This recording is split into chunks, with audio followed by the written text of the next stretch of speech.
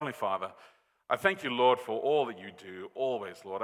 I'm honored, Lord, to be able to be present here. I'm honored to be able to open the Word together here as a family. Together, I ask God for your Spirit to take us to the places that we need to go, to challenge us with your Spirit to make the changes we need to do in our lives. We ask this in Jesus' name, amen. Now, I'm not sure what road you take when you're coming to church. I don't know whether you drive down the 36, and not today, but on a regular day, you would see the mountains kind of lit up with the sun. I used to love that when I lived at the Hansons' home and travel down the 36 and see those mountains, think, oh my goodness, that's just glory. It's just beautiful. Kind of puts your head in the right place. I love to come up Mapleton Avenue, even in the winter now, because I have four-wheel drive. So I love Mapleton Avenue. When I had my Camry, I did it a couple of times, and I remember sliding down all the way back to Broadway, thinking, I'm not going to stop.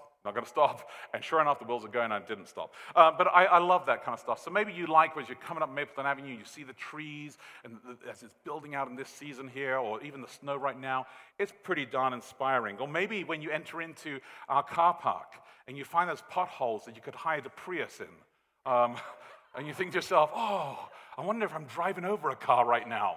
You probably are. Those are pretty serious out there. I was saying maybe we should put a few people out there to just shore them up. So not so much so, but we got some interesting roads to come to church sometimes.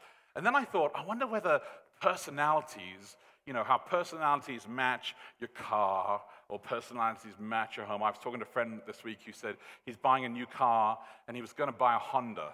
And he's like, it just doesn't match me. I'm like, yeah, I know. I mean, who drives a Honda here? Yeah, no comment. And so maybe it does, And he was like, I don't know. It just doesn't match my personality. I know. So when you choose your home, you decorate it, your garden, personality maybe even matches your work. Maybe your personality matches your church that you go to. And you're like, I like this church. It kind of fits with my personality. So I thought maybe your personality could match the road that you like to drive on, right? So, for instance, how many of you really love to drive down a single lane, a country lane? A single country lane, yes, where you got tons of blind corners. Oh, man, in the daytime, you have to honk your horn. At nighttime, you have to flash your lights. You hope there's no tractor around the corner. You hope there's no pedestrian around the corner because you're not slowing down. Oh, no, this is the country lane, and it is calling you, saying, who loves that kind of road? So, yeah, right, you guys got personalities like that, all right. Some of you love maybe the really wide, long, straight roads, like when you're going through that state, I think it's called Nebraska. Yeah, I think that's what it's called. I'm not quite sure. I'm just driving through it and thinking, who lives out here? No one. And then you stop at a gas station and there's a human being. They must drive here to work every day. From where?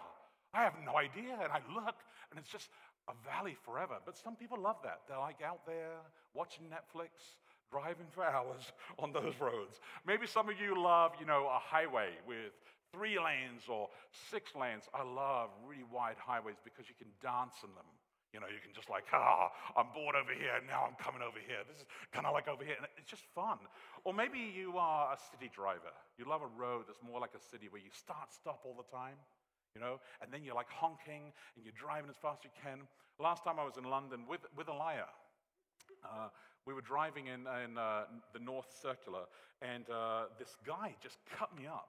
I mean, just inappropriately, right? So I immediately followed him and cut him off. Right? And so we started to chase each other. It's like a little motorway that goes around London, but inside, so the North Circular. So we're driving, and every traffic light, we stop, we stare at each other, and we're off again, right? Trying to cut each other up all the time. And when we got to one of the bridges down there, I think near Westminster, he pulled over, and he opens up his window, and he's a taxi driver, and he said, best night I ever had. I said, you're welcome. All right. So... But maybe you do that. Or maybe here in Boulder, we got a lot of roadworks. And I feel this temptation, and maybe you feel this temptation as well, with roadworks. I like roadworks because I feel, wouldn't it be fun to drive through the cones? Not on top of them, but just to weave through them. Wouldn't that be fun? See, there are people who do this. They do this. Don't drive with them. They're dangerous. Well, the Bible is full of stories involving a road. In fact, there's over 60 different stories involving some kind of road or journey. We know some of the famous ones like Balaam and the donkey and the road to Jericho, and the more serious ones like the road to Calvary. We understand that. But roads are really important. And in England, people love to walk, but they don't really like to walk on roads. They like to walk in the countryside. They feel like they like to create roads in the countryside. And there's nothing in England like a Sabbath afternoon hike. If you understand this, maybe you do it here as well. Here I get the impression in Colorado it's more like a Sabbath afternoon mountain climb, which is really not appropriate. But a Sabbath afternoon hike, I can kind of deal with that. And people will even wear like a Sherlock Holmes hat. They'll have like trousers really high up and their socks tucked in and a walking stick. And as they're walking along, they make sure that the pace is not too rigorous. Just gentle enough, because you're not supposed to exercise, right? So it's just a gentle pace. But then you also really want to just go a little bit faster sometimes, but not so much, because you're not supposed to run. You're supposed to just enjoy this hike.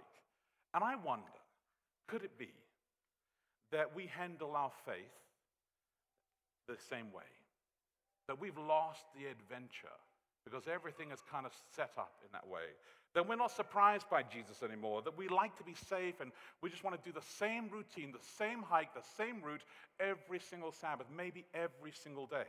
I wonder if we made Jesus an idol, because we know everything about him. There's nothing new to learn about Jesus.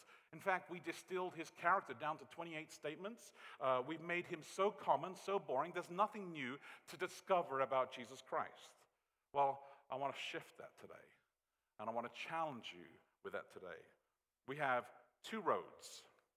We're going to look at Emmaus and Damascus next week. We have two sermons, Emmaus and Damascus next week.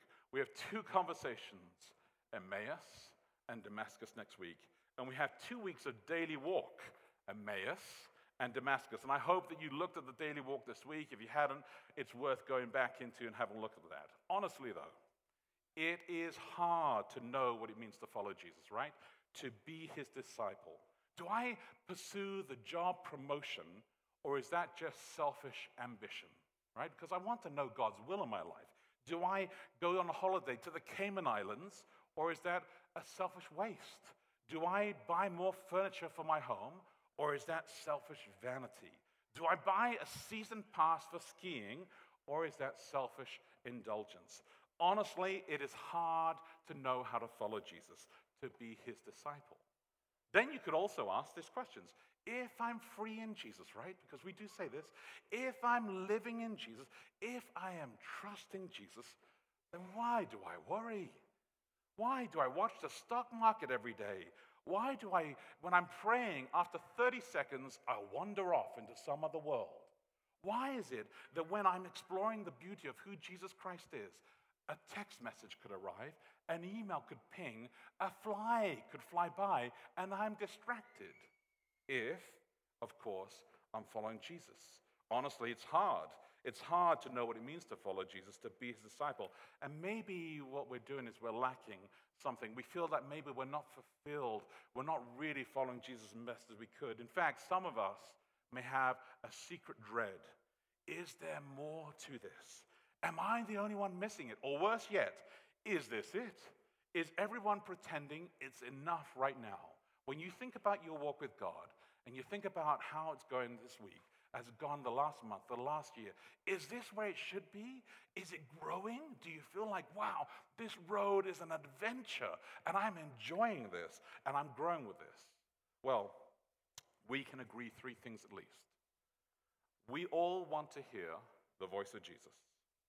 And we want to hear the voice of Jesus today, and we should know the voice of Jesus today, and we need the voice of Jesus today. So, why these two stories of Emmaus and Damascus? Well, because Luke wrote both of them. The Gospel of Luke, both Luke and Acts are kind of book one and book two. They come together. They're written by the same author. They're telling a story, and all that Luke wants you to do is to be able to embrace Jesus. but the conversations are entirely different. And I tell you, you'll see the contrast next week compared to Emmaus and Damascus next week. It's night and day in there. But let's set the scene right now. Let's dive into our Bibles. So if you have your Bibles, turn with me to Luke 24, 1-3. It's on page 980. Luke chapter 24, verses 1-3. In your pew Bibles, you can pull them out. It's page 980 inside there. And I'm reading the very first verses of chapter 24, verses 1-3, which actually I think sets the scene for the passage that we're looking at today that starts in verse 13. So there's this. But on the first day of the week, at early dawn, they went to the tomb, taking the spices they had prepared, and they found the stone rolled away from the tomb. But when they went in, they did not find the body of the Lord Jesus. First day of the week, Luke wants you to know this. It's early in the morning, early in the first day of the week. The tomb is empty. And then, jump with me down to verse 13, because now Luke explains to us what happened here. Then, that very day, two of them were going to a village named Emmaus. So I've got to ask myself this question. Why tell us that it's the same day? Who are these two people? And why Emmaus of all places? Well, the same day is really, really straightforward. It's the same day all the way through here. And the reason it's the same day is because Jesus promised them that he would be resurrected on that day, on the third day. And Luke wants you to know that when Jesus appears, he fulfills his promise. It's pretty deep, isn't it? To imagine this, right? It's easy to be living in the promise and not realize it. Right? These people are living in the moment and they don't even realize that the promise is being fulfilled. How many times have you felt the same way? When Jesus was with you and his word was faithful and Jesus held you together and yet you didn't even realize that he was there right beside you. Well, the two of them, who are these two people? In my Bible, it actually says that the two of them there. A few other translations say two of Jesus' followers or two of Jesus' disciples. Luke, and I love this about Luke, he adopts a Greek method of writing, and his Greek method of writing is this, is that like the Greek classics, he would tell you something, give you a snippet, hide a whole load of bit of information, and let you discover later on who that character is. So he wants you to kind of like connect the dots. He wants to reveal it to you, so you're kind of excited. When I get to heaven, and I'm going to have a chat with Luke, and I have chats with all the writers of the Bible books. And for Luke, I've got a few questions to him. I'm going to say, Luke, seriously, who were these two people? I mean, why tell us? But who were these two people? And why? Why did you tell us so much and then didn't tell us so little? Why did you give me one name of them but not the other name? So, what if? And here's a crazy idea, right? And you got to go with me and be careful because I did say what if, right? I didn't say this is a matter-of-fact truth. I don't want you to say, well, he's preaching heresy or anything kind of crazy. I said, what if? Go with me with this. Use your imagination a little bit. What if we followed the tradition that they were going to their home, which is a tradition they had. The Bible says they were on their way to Emmaus. Maybe it was their home. What if they were not two men? Because everybody would have presumed that they were two men because surely only men could be disciples, right? But what if it was one man and one woman? What, in fact, if they were the disciples, which the text kind of alludes to a little bit when it talks about their relationship with the others? What if they were a married couple going to their home, which fulfills tradition, which makes sense that a married couple were traveling and they went to their home inside there rather than two guys going there? What if they were intimately connected to the 11 apostles, which the Bible does say that they knew where that upper room was, so somehow they went there, verse 33. What if Cleopas of Luke is the same of Clopas of John? One word, one letter. What if they're the same? Which means that Cleopas was married to Mary.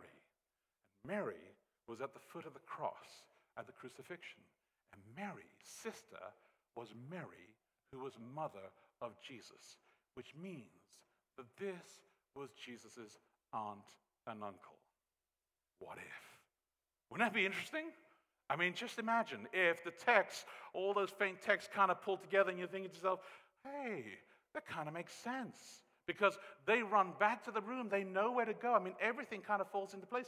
I just kind of lean that way, and I feel that the story kind of leans that way as well and lets us kind of flesh that out inside there. But now, when you go back to the text in Luke 24, verses 13 to 15, and if you imagine that they are his aunt and uncle, read the text a little bit differently in there. It says this: that very day, two of them, Jesus' aunt and uncle, were going to a village named Emmaus, about 7 miles from Jerusalem. They were talking with each other about all these things that had happened. And while they were talking and discussing together, Jesus drew himself near them and with them. When we think of this discussion, we think that they were just chatting. Hey, what do you fancy for dinner tonight? I don't know. Let's discuss that's going on. But the Greek implies that this discussion was a deep, deep discussion because they were devastated. They left the other disciples in the upper room. You understand this? After Jesus died, these people ran into this room and they hid in the room. And these disciples, this aunt and uncle of Jesus, I believe, were in the room with the other disciples. And they said, I give up. It's the third day. It hasn't happened. He died. I don't understand any of this. It doesn't make any sense. And they said, it is all over. And with that wrestling, they start to hit rock bottom. You know that kind of rock bottom, right? Where you weep. The rock bottom where you pray all night, praying to God to help you with that. The rock bottom where you are full of doubt and disbelief. The rock bottom when you realize that you failed those exams. The rock bottom when you get the health tests back and they are negative. The rock bottom when you are served the papers and you are divorced now. The rock bottom when you're fired. Those kind of rock bottoms, they feel their life is over. And when you're down, Jesus appears. This is what's beautiful about this text. Verse 15 says, as they're walking rock bottom, arguing with each other, Jesus draws near to them. And then it says in verse 16 that their eyes were closed. Isn't that a puzzling verse? Why does it say that God closed their eyes? Because surely, right now, a bolt of lightning would be really good, encouraging to them. Wouldn't it be great? Surely some thunder and some presence. Surely Jesus could just say to them, I'm alive. See me? It's true. I am the Messiah and I'm resurrected. I am the Son of God. It is all good. But what if Jesus likes us to grow in a way that we hear his voice? In the way that we hear his voice. So Jesus holds off to let us grow in him, to learn and to discover, to never stop asking questions, to never say that this is not enough, but to know that he is with us, he is listening to us, and he wants us to wrestle and discuss. Notice how most of Jesus' ministry, right, involved questions all the time. There are very few times inside the Gospels that you see Jesus giving a direct answer other than, you brood of vipers. Pretty straightforward at that point inside there. But most of the times, Jesus is very much trying to draw you into a place where you learn to converse with God. He will reveal things to you. The disciples asked him many times, but he wants us to get into that place. So Jesus' voice, to hear his voice, involves us listening and learning. Jesus' voice to us is not always answers, but trust. If you have kids, you know that you have two options, really. You can teach them to do something, or you could do it for them, right? I really often feel very tempted to do it for them, and quite candidly, I do it for them often, especially when it comes to the order of their room. I just feel like, forget this. But you know what? It's difficult, and you have to wrestle through that. If you have employees, you know that you could teach them to do it, or you could just do it for them. If you are a pastor, just imagine, if you are a pastor with a great church, let's say in Boulder, with lots of partners and members who come to church, who are involved in leadership in different places, you could teach them, or you could do it for them. Let's give you an example. What example could we use? Planning Center Online. How did that come to me so quickly? I don't know. Because I realized that I've been spending a couple of hours every week chasing every single person, saying to them, hey, you know that text message you got from the producer, Jordan, asking you if you're going to be able to do something? could you reply yes or no? It's like one button. Just touch it. See what happens. I mean, but it's okay. I will touch it for you. There you go. I did it. And I do this every week with so many different people because, I could teach you to do that, or I could just do it for you, right? And it seems right now you want me to do it for you. But I don't think that's going to be fun long term, will it? No. Because we'll all be confused. We won't know what's going on. But I mean, it is really valuable use of my time every week to call you personally, because that's what we have to do, right? We call you personally to ask you, could you respond to the single email that came? I mean, it's green. It kind of stands out. It doesn't look like another email from anywhere else. Just suggesting that maybe this could be a learning moment. All right. So you understand this, that when we are learning, and it's hard to learn because it's difficult with this, but when you're learning, you actually become stronger with this. The more learning you have, the stronger you are with this. You remember when you passed your exams. You remember when you failed your exams. You remember when you worked hard on a project, and you remember when you succeeded by the skin of your teeth inside there. The joy of success is not in the final product, but in what you now learned that you can do again. Did you understand that? I know we love to see the finished product. When I'm building a Lego car, and I build a Lego car, I love that Lego car at the end. But because it took me days to build, right? Because it took me an entire lifetime to build, a decade to build, when it breaks, I know how to fix it. And I enjoy being able to fix it as well. But we learn these things that we're now able to progress forward. When you have heard the voice of Jesus once, you can build on it, and it only gets stronger. When I was a kid, I had to learn the times table. You guys use that same phrase over here?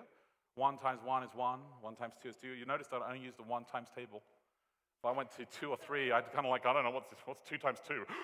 And I remember when I was 1 times 1, and I was inside the kitchen. I was 7 years old, and my mom was trying to teach me the times table, and I was weeping. Oh, man, I was crying. I hate this. And my mom's like, come on, 1 times 1. I'm like, I hate this. I don't want to learn this. Not understanding, all right? Because I said to her, I've got a magic pen. You remember those really big jumbo pens that you could turn and you could find the times table answers? She said, you're not going to be able to use that in an exam. I'm like, I don't need an exam. And I was crying all the way through this, not understanding that if you know your times tables and you know all the way up, you actually can do algebra so much faster. So by the time algebra came along, it's like, man, I better go learn all those timetables really quickly because now I'm going to be able to do the algebra really well because I understand 9 times 9 is something. See, I didn't say it just in case it was wrong. So we learn. We learn all the time. We're pushing ourselves all the time to learn. And our knowledge grows us through these different roads. Our faith grows through these different roads. We need to learn the voice of Jesus through the different roads that we travel. If you are off-road and you're sitting in a field, you are not growing. You are what I refer to as a weed. You are a weed, and you're probably causing all the allergies that we suffer. I know the metaphor doesn't travel that far, but it was going well when I was writing it. So I'm just saying you should be on the road. And Jesus, on the road on Emmaus with his aunt and uncle, wants to engage them. The story continues. It's pretty fantastic. He engages them with a conversation by asking them a question. What are you chatting about? And their response is, where have you been, man? Have you been in a cave? Have you not seen? There was the Messiah. They wanted to make him king last week, and now they crucified him this week. He's dead. He's gone. There is no hope for us. Our friends are going to be hunted down by everybody. You have no idea how difficult it is. He raised Lazarus, and he couldn't raise himself. My world has come to a crashing halt. And Jesus' response is, tell me more. And they enter into this long speech. It's kind of a verbal vomiting of everything they could ever imagine. They're just like, And then Jesus responds. After he's given the time, he responds to them and he says to them, in fact, he uses the same phrases that he used in Luke chapter 2, 49 and Luke 24, 26. When he was in the temple, and they came to him and said to him, what are you doing? He said, I'm about my Father's business. He says, I know what I'm here for. Do you not know? I'm here on my Father's business. This was supposed to happen. And he tells them, don't you understand? I've been telling you, this was supposed to happen. And he explains this all through the Bible. So this is the foundational thing that you need to remember today. If you forget everything I say, to know the voice of Jesus, you need the Bible. You need to know your Bible. If you forget everything, this is all I want you to remember. You need to know your Bible. You need to test the voice in your head against the Bible. You need to test the instincts in your account against the Bible. You need to make sure that the choices you make are tested against the Bible. I was flying home on Sunday, last Sunday, and I was at Ontario Airport, and of course I was flying United, my apologies, and it was a disaster. My flight to San Francisco was going to get canceled. Just an absolute disaster. I wasn't going to make it. And I said to the person, I said, I need to make it back. I have a long day on Monday. I start at 7 a.m. and I've got appointments all the way through to 9. I cannot miss any of them. You have got to get me back to Denver. And they're like, but the runway's broken in San Francisco. I said, fix it. Come on. Initiative. We've got potholes. We still make it to church. You can fly it. So eventually they said, oh, you know what, after waiting hours in the airport, they said, listen, if you can get to LAX, like now, if you can get to LAX, we got a flight direct to Denver, and you'll get there early hours, 1 o'clock in the morning. I am on my way to LAX, so I'm tired. It's been a long day. I get in the cab, and the driver wants to engage in a 1.5-hour conversation. And I do not want to talk to you. I mean, seriously. So what he does, he has all the windows down, because it's California, it's 10,000 degrees, people are getting ready to die. And so, it's really hot inside there. He closes all the windows because he can't hear me. I'm like, I'm breathing in the back. He then switches on the air conditioning, and he's now cool, so then he turns it down to 1. I'm like, I'm leaning forward to breathe. That's what I'm doing right now. So I'm in this car, and this guy starts to talk to me about how he believes in truth, and he knows that this is truth. And I said to him, hey, help me understand where your journey is. He says, I am going to see my mother one day. She died. I'm going to see her in heaven. I said, this is great. How do you know this? He said, I pray to God. I said, you do? That's fantastic. Where do you learn about who this God is? Do you learn from the Quran? And he said, no, I don't read the Quran anymore. I'm no longer a Muslim. I said, well, do you read the Bible? He said, no, I don't trust the Bible. I'm never been a Christian. I said, how do you know? How do you know? He said, I just know. I just pray and I know. And I said, do you know empirically? Do you know emotionally? He said, I just know. I just pray and I know I'm going to be in heaven. If I'm just a good person, I'm going to be fine. I'm going to be in heaven. And I said to him, listen, man, I have read the Quran and I have read the Bible. I'm telling you, you need to go read your Bible. You need to understand that the character of God is huge. I use different words in this. I basically said to him that if he's going to understand who God is, if he's going to hear the voice of God, he needs to know that it's not just a feeling he has. He needs to know that it's based on the stories that he's actually looked at, and the stories are in the Bible. I need him to go back to that. It was a bizarre conversation. It was an hour and a half. I was exhausted by the end of it, but it was a good conversation to have. Then this week, I had a really weird conversation with someone. They came and told me that they are listening to some sermons. I use quotes. You see this? This is a sign. I'm using quotes because it's not real. They're listening to a sermon from a person who's in prison. This person is in prison for millions of dollars of fraud from his faith community. A Messianic Jew of some sorts, and he personally made millions of dollars, so he's in prison for like 7 years. They've been listening to these sermons, and they're like, Pastor, there is truth in this guy. And I was like, oh, really? What is it? And they started to share that he's using the Apocrypha, and the Apocrypha is teaching them things that this church has never taught them, and they just don't understand why we've never touched this. And I said, because the Apocrypha is not the Bible. The Apocrypha is not inspired by God.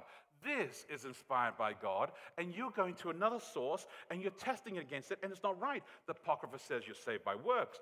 The Apocrypha teaches you in purgatory. The Apocrypha teaches you that the Second Testament has never even cited it. Jesus never even refers to it.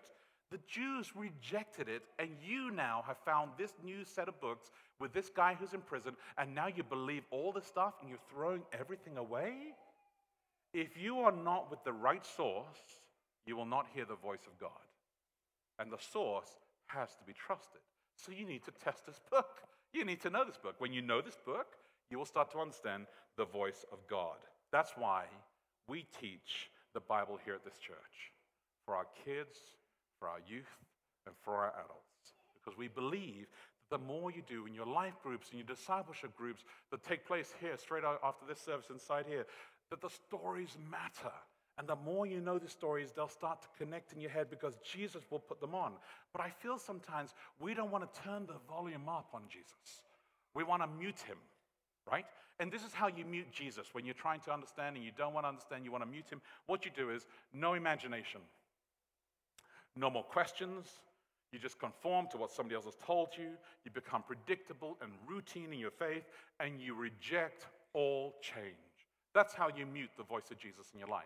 But if you want to turn up the volume, you need to be curious. You need to be imaginative.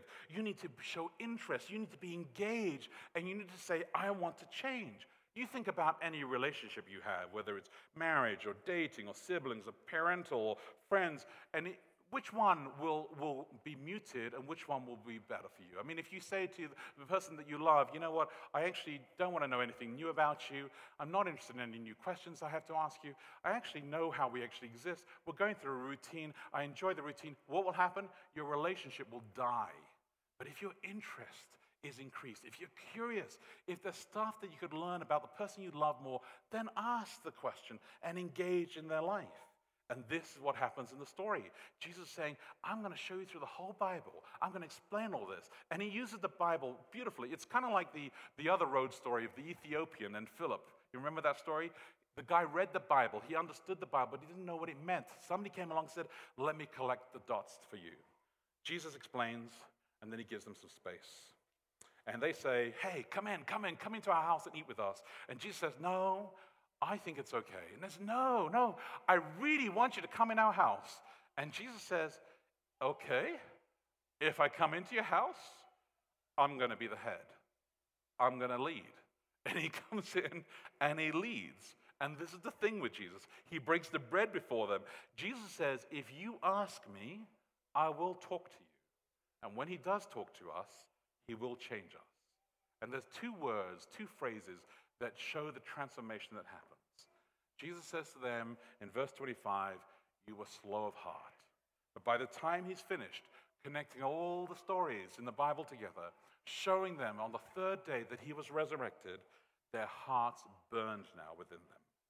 So what does it look like to hear the voice of Jesus right now? People who are engaged in this book, people who respond to this book, people who discover Jesus in this book, your heart will burn. And you will burn to know more about Jesus, and you will burn to hear the voice of Jesus, and he will speak to you. This church is really blessed, I tell you this, and blessed. You take care of your pastors really well as well, and this week, Pastor Jessica and Pastor Lyle, they were away from Wednesday to Friday, and they were at a conference that the church helped them to be able to go out there, and I've invited them to come up here because throughout the entire conference, as they were out of this training event that was taking place, they're texting me all the time these quotes and Bible passages and thoughts, and they're saying, I'm not crying right now, I promise I'm not crying right now, which I know means that they're weeping all the way through. And you're trying to say it's him, but I know. It is. They were going through a journey this week, and I think that actually hearing the voice of God means that they've got something that's burning in their heart as well, and I want to share some time with them right now. Thank you. They warned us at the Orange Conference. They said, when you go back to your churches this weekend, you will be tempted to start telling people things that you learned. Don't. Because what they said is, once you start, you won't stop, and you just keep talking. And Thomas already fell victim to it this morning. He came in, and I tried. But there are a couple things that we took away from the few days we were there. A couple ideas that we want to bring to you. First, I want to invite you to consider this. 100 years from now, the only thing that will matter, or maybe we should say the thing that will matter most, is your relationship with God. 100 years from now, the thing that will matter most is your relationship with God. When we think about the kids in this church, in this neighborhood, 100 years from now, it may not matter what car they drove, where they went to school, what career they chose, but what matters most is their relationship with God. Can I give you some bad news? Some of you are thinking, yes, you're a pastor, that's your job. Can I give you some bad news? Bad news is, depending on which expert you read, depending on which data you look at, between 60 and 80% of kids walk away from church. And they're doing it at a younger and younger age every year. They'll be crawling out pretty soon. But there's good news, because we believe there are some things that we can do as a community to change that. I'll give you another number, 936. 936. That is the number that we estimate between, a number of weeks that we estimate between the time a child is born and when they graduate and move out of the house on average. Soon to be parents, I know that's a depressing statistic. It might seem like a really big number, but I have to tell you as a dad, when the marbles start coming out of the jar, you realize how quickly they come out. You realize that every week is important, that every week matters. So I want to tell you all the rest of the things in a quick 5 minutes that we learned over 3 days. No, what we would like to do is invite you to consider what we can do as a community. We want to give you 3 things, 3 really concrete, really simple things that we can commit to as a community, as individuals, as families, that we believe will change the future for kids in our church and in this neighborhood. And I get to share those 3 wonderful things with you. Number 1, come to church every week. That's for all of you on live stream as well who couldn't bear the inch of snow. Come to church every week. Why? Because in 100 years, what will matter most? Where our treasures lie is where our heart is. And I personally believe that our greatest treasure that we all own is our time. And so when we create and prioritize our time, we prioritize church, we prioritize this community, this consistent community that we create every single Saturday at 345 Mapleton, we're storing our treasures in something that will last 100 years from now. So now number 2, show up in the life of a kid. Now what does that mean? Elias shared the statistic that 60 to 80% of our kids are leaving the church. And that number has gone down from college students leaving to high schoolers leaving, and now it's even crept into middle school. So I want you guys to hold up 10 fingers. Okay, now I want you to put down 4 to 8 of those fingers. So if 10 kids were here, maybe 10 years from now, there'll be 2. Now, what I want to share with you is that there's another statistic. There's other research on this. What's the common thread between those 2 or those 3 or those 4? One of the biggest determining factors when asked by young adults why they didn't leave like many of their peers was they had 5. So now everyone hold up 5. They had 5 mentors in the church. And not 5 pastors, not 5 family members. These are 5 unpaid church employees, not family members, who invested in them, who invested in their lives. So what we want to encourage you today is to show up in the life of a kid. And that only happens when you can actually show up in the life of a kid and these kids see you on a weekly basis. Get to know their names, their favorite colors, what their favorite refreshment is. Show up during the week, whether that might be at a sports game. Invest in getting to know these kids and being a mentor. And number 3, like Elias said, we have many, many things we want to share, and we want to have a conversation with you about the future of our ministry for our kids, our youth, our young adults, our church here. And so on June 17 and June 24, after church, we'll be having lunch, and we'll be leading out in a conversation about what the future of ministry, the future of our kids looks like here at Boulder. And so I invite you to grab your Connect cards in your worship guides. And if you don't have one, put your hand up high so we can get you one. Okay, we have a couple over here. Some of our elders will grab some of those for you. And I want to invite you, there's a place for you to write, and to write your name, a good contact email or phone number, and which date you would be willing to come and have this conversation with us. And as you leave, drop it in the offering altars so that we can come together, we can share our inspiration, our passion for the kids here, and you can share yours with us, and we can do what we can to continue growing this ministry here. So I'd invite Pastor Japhet to pray for us as we close. Let's bow our heads, shall we?